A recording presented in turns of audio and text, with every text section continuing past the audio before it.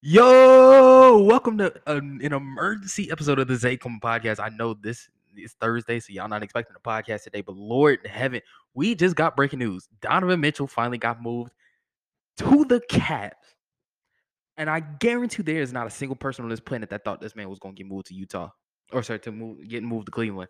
But full trade, the Utah Jazz is trading Donovan Mitchell to the Cleveland Cavaliers for Lauri Markkanen, Ochai Agbaji, Colin Sexton, 3 unprotected first-round picks, and 2 pick swaps. Sources tell ESPN. Cleveland is sending its 3 unprotected Utah picks in 2025, 2027, and 2029. And the pick swaps are in 26 and 28. Sources tell me, along with the Rudy Gobert trade, Utah has gathered 13 unprotected or lightly protected picks through 2029.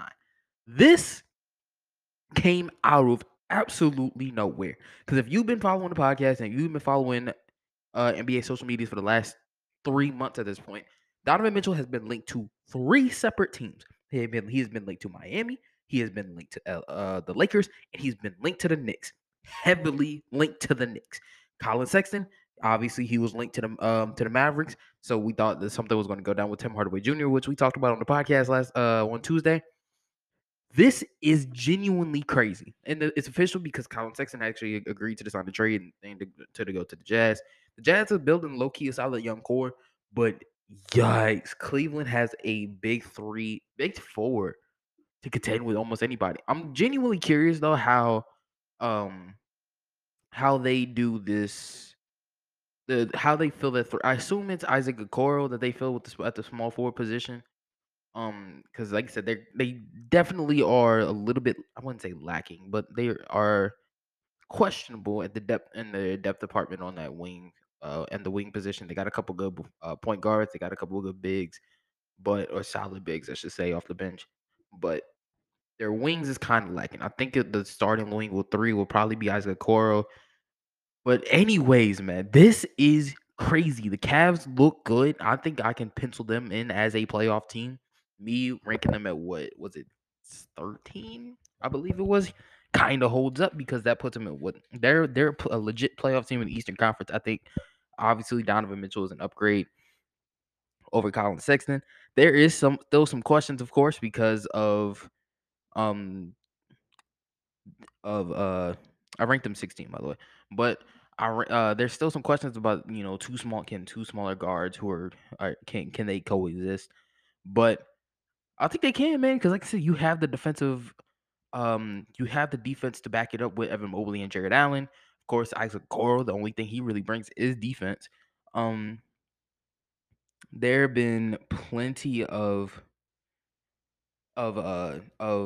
questions surrounding, like, because like comparisons to Garland and Sexton being the next Dame and CJ. I didn't really see it because Garland's a way better playmaker than any of those 3 that mentioned. But like an actual, I was surprised a little bit that Cleveland traded Lauri Markkanen, only because of, I assume they did it for money reasons, but like it was, I figured he would be a huge piece in that offense due to, like you said, him being like bigger and being able to space the floor.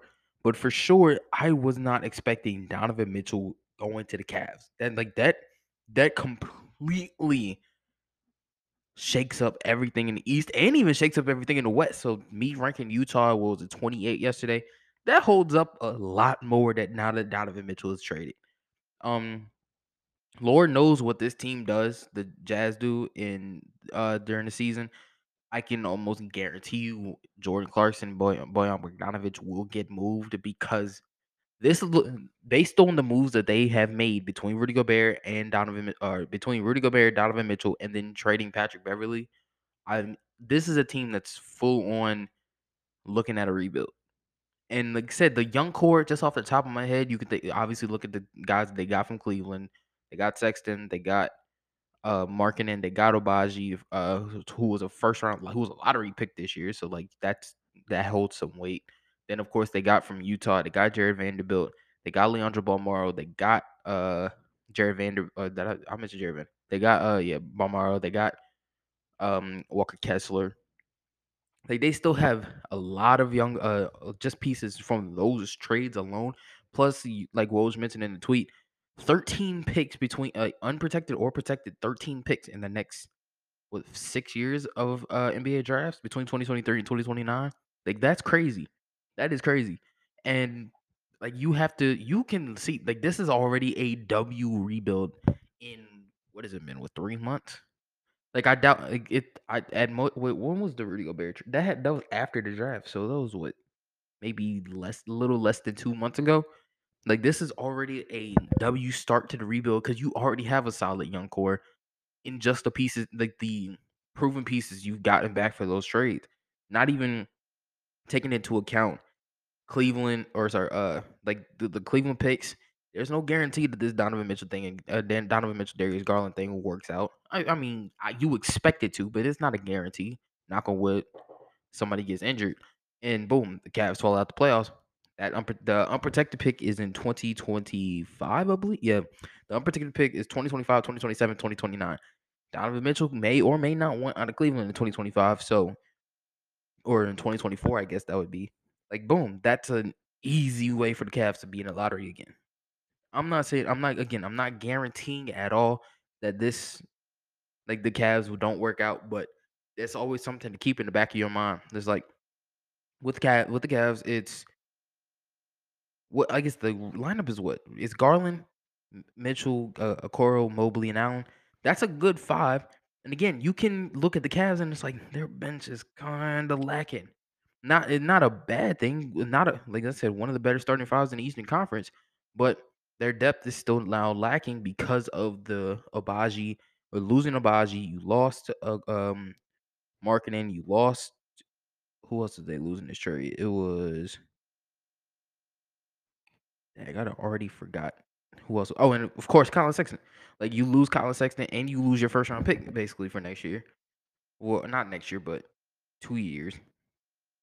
Like that doesn't necessarily bode well to building a depth. Like I'm sure they can sign some people in free agency that can fill out that wing position. Don't like I feel like the guys that are coming to mind are mostly bigs, but like they're still for sure still some wings out there that can help them out, even like I said, if it's on a smaller salary and on a smaller scale. I think this team still works out for sure. Because like I said, Garland he fits almost with anybody because of how good of a playmaker he is and how unselfish he is at time or for the most part. I think Donovan Mitchell he's probably going to be their late game guy. And again, like I said, they have the front court defense between Okoro, Mobley, and Allen to mask the deficiencies that Garland and Mitchell have on that side of the ball. For like I said, with Utah though, this is 100% like I said a rebuilding team. But do not be surprised if like 2 3 years from and they got a really good coach that they signed in Will Hardy. Like that was a W pickup in the coaching department and Jason Terry as an assistant. Two intelligent minds that I think in 2 years will absolutely work out. Because like I said, you know what Will Hardy, he came from the Brad Stevens system. Like he is an intelligent basketball mind for sure. And of course, like I said, Jason Terry played in the NBA for a million years. Like he picked up a lot in his time in the NBA from a lot of different people. I think those two or have more than what it takes to instill something in a lot of these young dudes, especially in Colin Sexton, who's got a little bit of a bad rep for being a shot chucker, and Jared Vanderbilt for being getting a lot of rep for being a little bit one dimensional. But I think with the development system they got there and the coaching they got, I think those two dudes for sure will thrive in that kind of environment. But overall thought, I think this is a win-win trade on both sides. Utah almost had to get rid of Donovan Mitchell after getting rid of Rudy Gobert and being basically shopping Jordan Clarkson, Mike Conley, the Boyan Bogdanovich. Who else is a vet on that? They traded Royce O'Neal, of course. Like they didn't bring back Rudy or Hassan Whiteside. So it's like most of the guys from last year are definitely on their way out. What have if they haven't already been on their way out? I'm like I think the one person on that team they probably are willing to keep is Jared Butler. I think he still has a little bit of potential. I think should probably I'm not even saying he should start because like they have Colin Sexton who will probably run the point next year. Um, who Lord knows who runs it too. Like if this is a straight up rebuild, and I won't even say tank, but straight up rebuild. Oh, and of course they got Taylor Horton Tucker from the Lakers, obviously. But the lineup will probably be Colin Sexton, THT, likely, and again, likely is a stretch. Do they run Osei Abaji at the three, like straight up throw him in as a starter his rookie year? I doubt that happens because even like in the Will Hardy, who came from the Brad Stevens system, Brad Stevens didn't start like he wasn't starting rookies day one. Jaylen Brown wasn't a day one starter. Jason Tatum wasn't a day one starter, and they were both top three picks. I doubt Osei Abaji gets that same treatment. Um, but like I said, this might be a different regime. Danny Ainge knows what he's doing with this organization, and those three trades that I talked about, the Rudy, the Donovan Mitchell, and the Patrick Beverly, I think all were really, really solid trades. And like I said, this team is on pace for a really, really fun rebuild. And I would be happy to cover it, man. So I think we can call the episode right about there. Like I said, I have nothing else to talk about. Like this is the one news from today, and even then it was just crazy. But overall, like I said, if you missed the previous 142 episodes of the Zay Coleman podcast, you can check them out on Spotify, or Google Podcasts, or Apple Podcasts, and of course right here on Anchor. Until next time, I love you. You love me.